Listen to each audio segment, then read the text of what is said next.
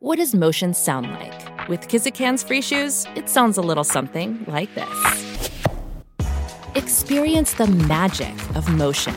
Get a free pair of socks with your first order at kizik.com/socks.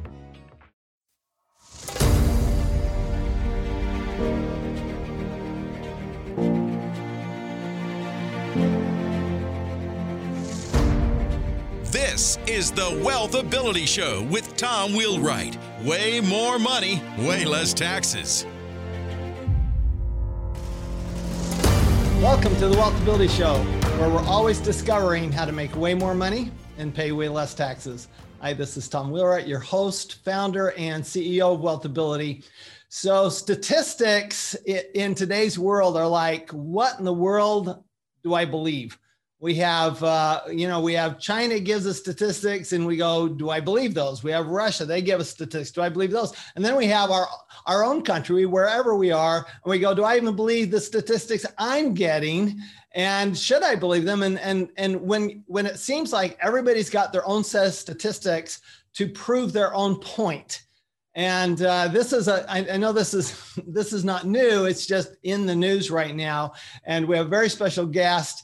Our guest is Tim Harford, who is the data detective and really the expert on explaining how statistics work and how we interpret statistics. So I'm very excited to have you on the show, Tim. And if you don't mind, just give us a 30 to 60 second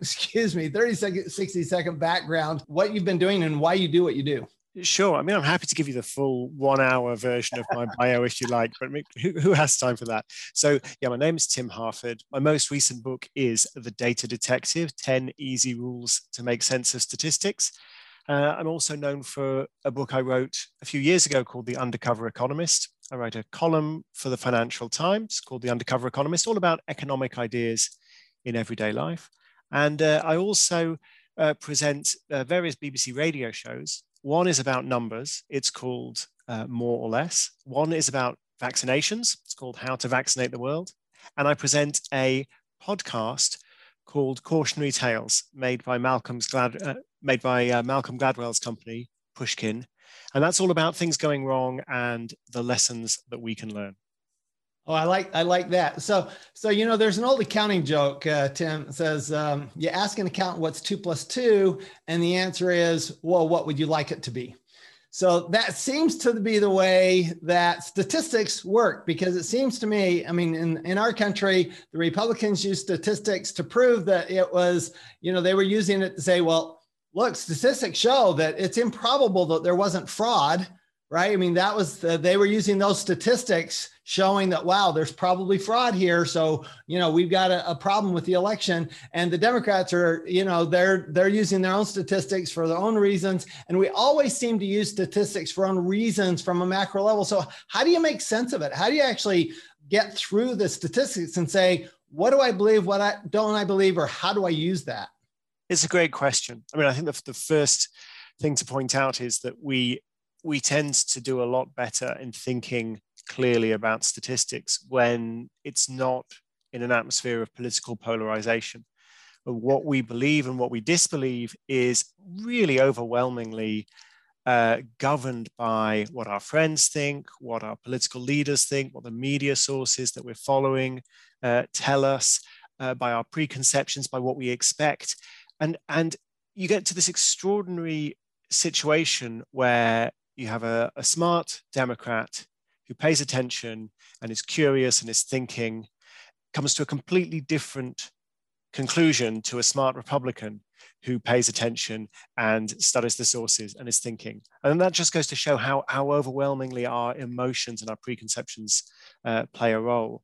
So in the book, The Data Detective, actually the very first piece of advice I give to people, there's 10 pieces of advice. And you might think I'd be straight in there with, check your sources, or correlation is not causation, or some really complex technical argument. But actually my very first piece of advice is, notice your emotional reaction. Mm. You're looking at a graph, you're reading a social media post, there's a media headline. These things are designed to produce some kind of reaction, fear or triumph or disgust or anger, something. So just notice that And after you've noticed it, after you've gone, oh, I seem to be a bit triggered by that, then go back and have another look. And immediately, I think you'll be thinking more clearly. Oh, I like that. I always like to say that opinion is where knowledge stops and learning stops, right? Once we get an opinion, then, all of a sudden, it doesn't matter what statistics are, it doesn't matter what anybody else says, because that's our opinion. So I love that test that you're using there. Look at your emotions, because emotions really tell you there's an opinion in there somewhere that is driving this, as opposed to the actual data. So, okay. So once you've done that, what are you looking at? So the next thing that I would suggest is you want to get the context. Like what is, and by context, there's all kinds of questions you could be asking. So that could be things like, well, who's telling me this, and why are they telling it to me? But it can also be sometimes really simple questions like, well, is that a big number or is that a small number? Like how can I compare this to historical precedent? Like, is it going up or is it going down? Also, what exactly is being measured? So very often when you hear a statistic, you can do what I call premature enumeration. So you're straight in there, slicing and dicing and taking averages and plotting trend lines and so on. And you're not taking a step back and going, what are they actually measuring here? What are they actually counting here? So you think back to the financial crisis, 2008. There are lots of different reasons why that happened. But I think one of the reasons is that you had complex models that were supposed to be making very finely tuned bets about risk. Well, when we say risk, what do we actually mean by risk? And where are we getting our measure of risk? And by not asking that question seriously enough, you have amazing mathematical models that produce junk answers. So all of these things I would put under the label of context. Well, and it's, to me, it's a little like under COVID, and it depends on how are you measuring that, right? I mean, I'm an accountant, so I'm always looking at, garbage in, garbage out. So if I don't have, like you say, what am I measuring? And if I'm looking at, for example, infections or even deaths from COVID, for example, what constitutes a COVID death? Right? Because I think that it's been clear that different countries are taking a different approach on that. Is it solely COVID that caused the death, or was it really a COVID complicated some other disease that I had? And so in the US, for example, is taking a very broad approach on that. So anytime anybody had COVID and they died, that was a COVID death. And, there's an argument on both sides of that. But the reality is, the tough part is then how do we compare that? And what I come back to is I like to look at statistics as a movie instead of a photograph. So to me, if I'm seeing the story as it moves along, that's much more interesting to me than if I look at a point in time. So what is that a fair analysis? My question for you. No, I think it is. I think one can take it too far, because one of the key points I'm making in my book is that we are often invited to be excessively skeptical of statistics and go, oh, it's all just junk. It's all fake news.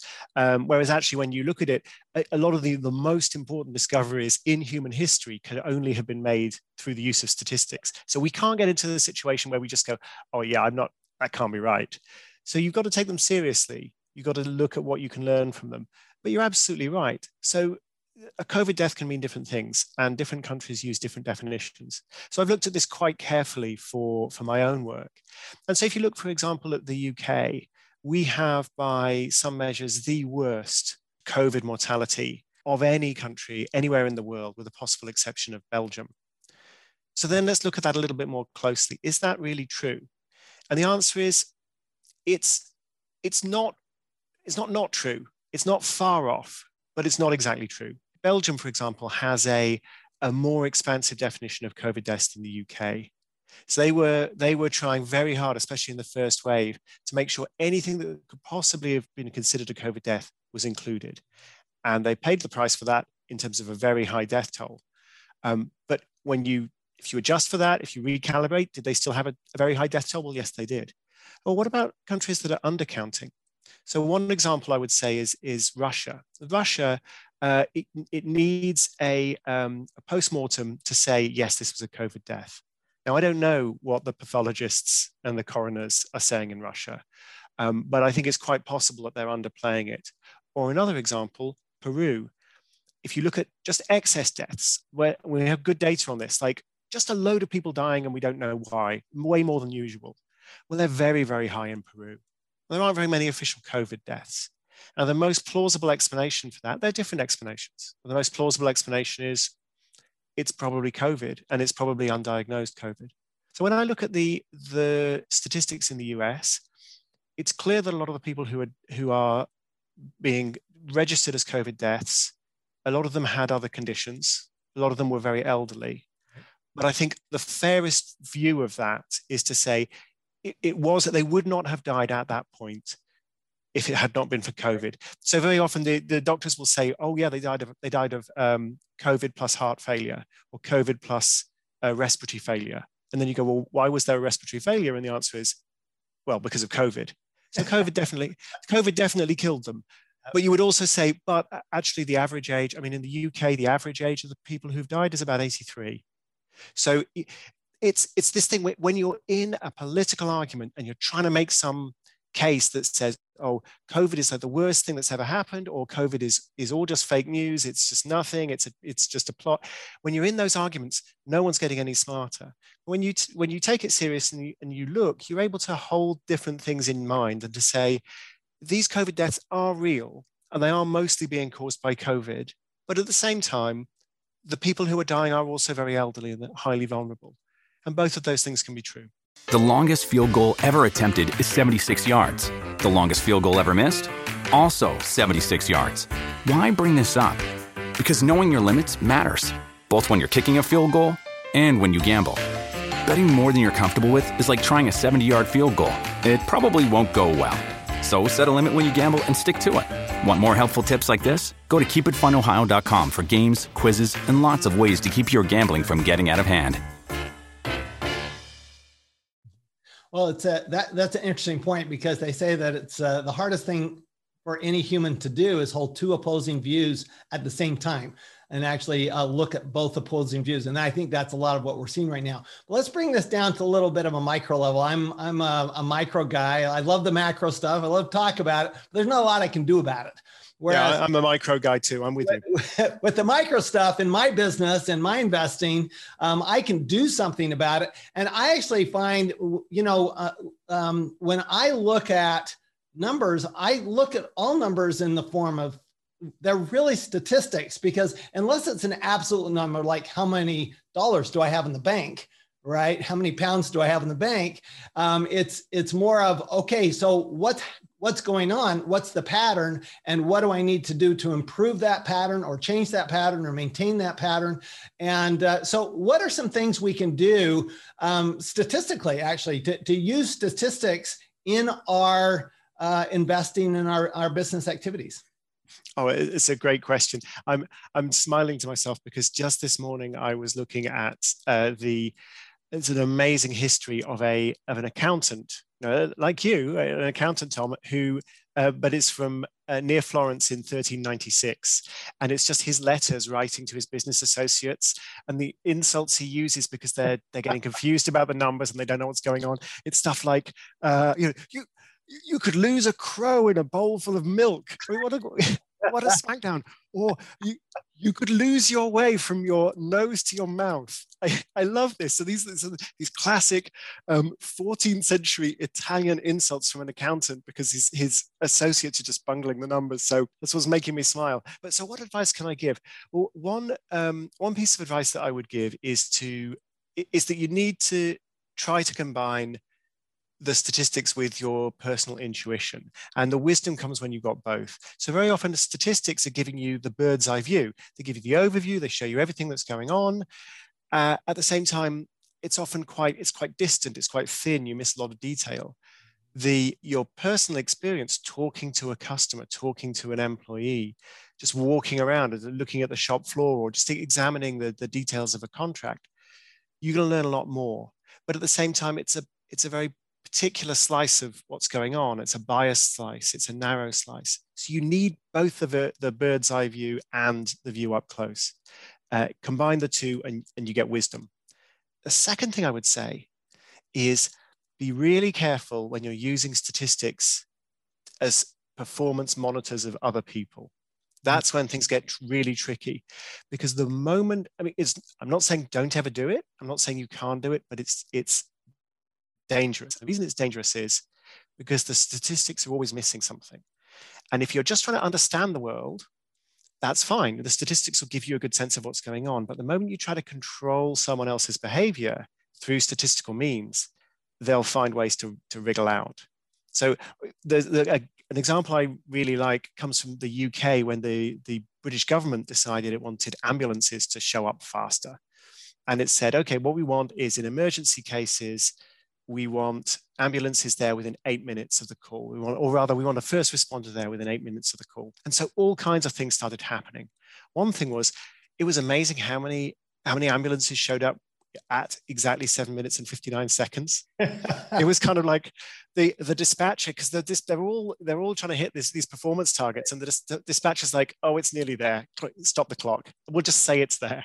So you just have people lying to you. Another thing that happened is they started going, well, hey, we could sell the ambulances, we could split up the ambulance crews, and we could buy motorbikes or even pedal cycles. And we could send out twice as many first responders on bikes instead of in ambulances. And it really works. Then you do get people there faster. And sometimes that's really what you want. Like one expert paramedic with a bike there really fast. But it's not much use if you actually need to take someone to hospital. Another thing that happened is people would go, oh, okay, so this target only applies for critical calls. This case doesn't sound that critical, actually. So that people will start redefining cases. And worst of all, this is the thing, this is the real crime. You would blow through the target and, oh, the ambulance didn't get there within 8 minutes. So this person's now been waiting 9 minutes with a heart attack or whatever. And the dispatchers, this didn't happen that often, but there is evidence it sometimes happened. The dispatchers would go, okay, well, who's been waiting 5 minutes? Because we'll reroute the ambulance to them. So once people miss the 8 minute slot, then it's like, well, you could be waiting an hour. That's one of the problems that I've seen. And I actually made this mistake in my business years ago, where we were using numbers for performance. And what it did was it does change the performance. So people will perform to reach the numbers. And you have to be careful what you ask for, because sometimes, what happened was, so we were, we're very much about how much are we billing and how much time are we, getting to the clients, and, how much time are we wasting, all that kind of stuff. So very, very much an efficiency model. And what we found is that it became a very selfish, self-centered statistic, because they got bonuses based on their performance and so forth. And what we ended up doing is, because I'm going, this is not working. There goes the intuition, right? It didn't take much intuition. It was pretty clear. And I said, well, wait a minute. What do we really want? What do we really want? What we really want is a team effort. And so then we started rewarding the teams. The rewards became, it completely changed the environment. So what I'm hearing you say, and tell me if I'm hearing this right, is that sometimes you got to be careful about using the numbers too much, because at that point you can actually drive behavior that you don't really want. Absolutely. It's one thing to try to measure people's performance by looking at the numbers. That'll give you a good sense of what's going on.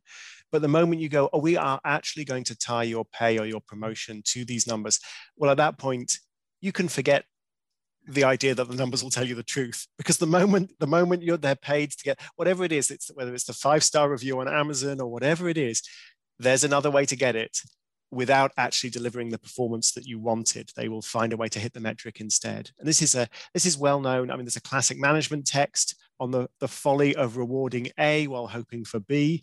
There's a classic text in sociology. There's a guy called Donald Campbell. Campbell's law is all about this, that the moment you use this as a target, it's useless. And there's a similar idea in economics, Goodhart's law. And the fact that this same idea exists in sociology and economics and management tells you this is a real widespread problem. Hey, if you like financial education the way I do, You're going to love Buck Joffrey's podcast. Buck's a friend of mine. He's a client of mine. He's a former board certified surgeon, and he's turned into a real estate professional. So he has this podcast that is geared towards high paid professionals. That's who he's geared towards. So if you're a high paid professional, you're going, look, I'd like to do something different with my money than what I'm doing. I'd like to get financially educated. I'd like to take control of my money and my life and my taxes. I would love to recommend Buck Joffrey's podcast, which is called Wealth Formula Podcast with Buck Joffrey. I hope you join Buck on this adventure of a lifetime. I'd like to go back just for a second to your first point, which was the combination of statistics, numbers, and intuition. Because I found that when I make the most mistakes, it's not because it's not because of the numbers that I made the mistakes, because I didn't follow my intuition, and that it's that gut feeling that, wait a minute, it's like just last night, literally just last night, I'm looking at. I get this feeling something's going on here. I need to look at this in my business. And so the very first thing I did was I sent out emails to my director and said, okay, what's the pattern? Is there a pattern here? If there's no pattern, it's not a problem. But if there's a pattern, that's something we need to think about. So sometimes to me, the intuition actually even drives the need for the statistics. Yeah, absolutely. And there's no silver bullet here. There's no single way, oh, you should always rely on your intuition, or you should always look at the numbers. Right. There's no guaranteed way. So when you think about this, one of the classic ways of improving your intuition is to go to the data and use what's sometimes called the outside view. So this is an idea from the psychologist Daniel Kahneman. So I'll give you a specific example. Let's say, and this isn't a business example, this is like an everyday example, but maybe slightly in bad taste, but imagine you're sitting at a wedding and you see the happy couple are there, and it's the wedding breakfast. Everyone is kind of enjoying the happy day. And the guy sitting next to you turns to you and says, what's the chance they're going to be divorced in 5 years? And you think to yourself, oh, that's such a tasteless thing to ask. How can you ask? And you start thinking, well, yeah, but I mean, do you see them argue? And you start thinking, what is the chance? But you're immediately thinking, what do I know about this couple? What do I know about their relationship? Whereas actually, the first thing you should be asking is, how often do couples split up within 5 years? Like, that's the first question. Like, until you know that, until you know what's called the base rate, then you can have all the kind of personal intuition you like, but it's going nowhere because you haven't got the right sort of box to put it in. So you go to the data, and that gives you a starting point. So it's almost like you have to look at the macro before you get to the micro. Yeah, but the common sense. Because for example, if I look at the market, I want to look at the market before I look at my own personal investment, because the market data might tell me, well, you know what, this is the way this market performs, and it's unlikely you're going to, way outperform that market. Whereas, maybe the real answer, I need to be in a different market or a bigger market. Absolutely. So you need that overall data. You need the statistical context to inform your intuition. And you might go, okay, well, maybe it should just all be statistics. Maybe we hand the whole thing over to the robots, right? And we don't. Well, maybe.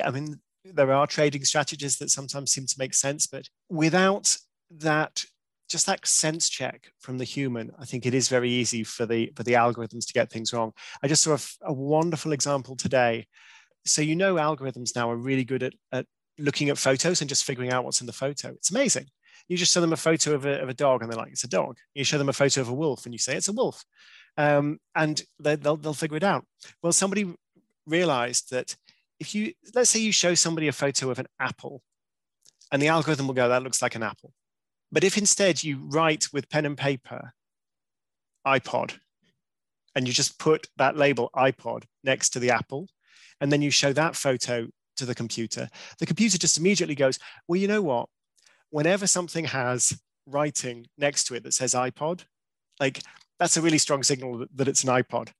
And so the computer will 99%, it's amazing, the computer will 99% go, must be an iPod.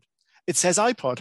Like, there's no sense check at all. It's just going statistically, whenever I look at a photo and it says a word, like next to the thing, then the word is the thing. That's what always happens. So you can fool computers in the most straightforward way. So the superpower is to get the data, is to get that algorithmic insight, but is to combine it with human intuition as well. It's not easy, but you can do it.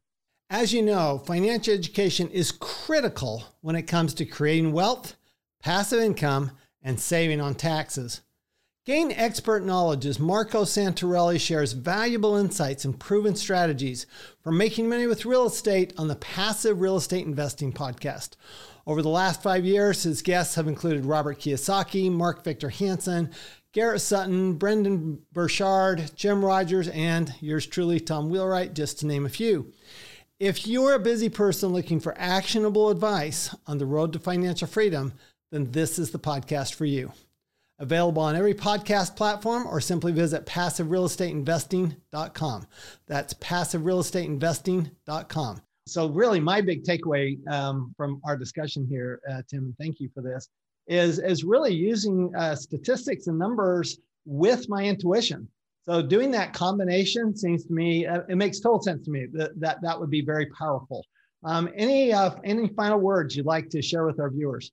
Well, let me try and boil down the advice in the Data Detective to the 3 C's, because I give you 10 rules, and actually I give you 11 rules because there's a bonus golden rule at the end.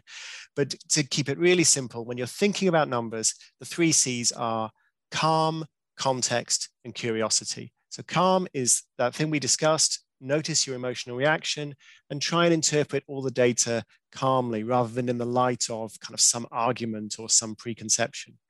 The second thing is context, just asking questions like, is it big or is it small? Is it going up or is it going down? What comparisons make sense? And what's the definition behind the number? And the final thing is curiosity.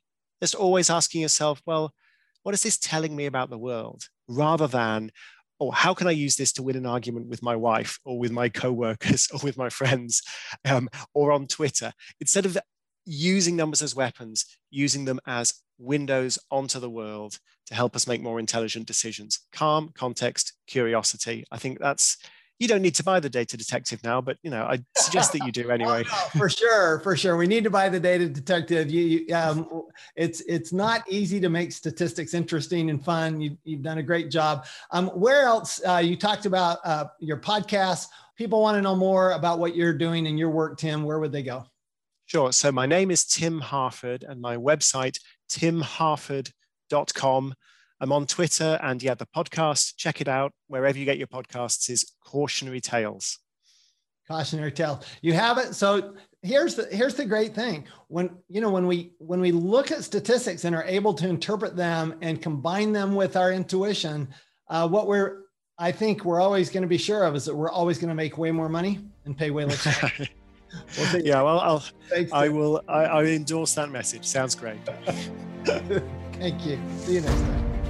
You've been listening to the Wealth Ability Show with Tom Wheelwright. Way more money, way less taxes. To learn more, go to wealthability.com.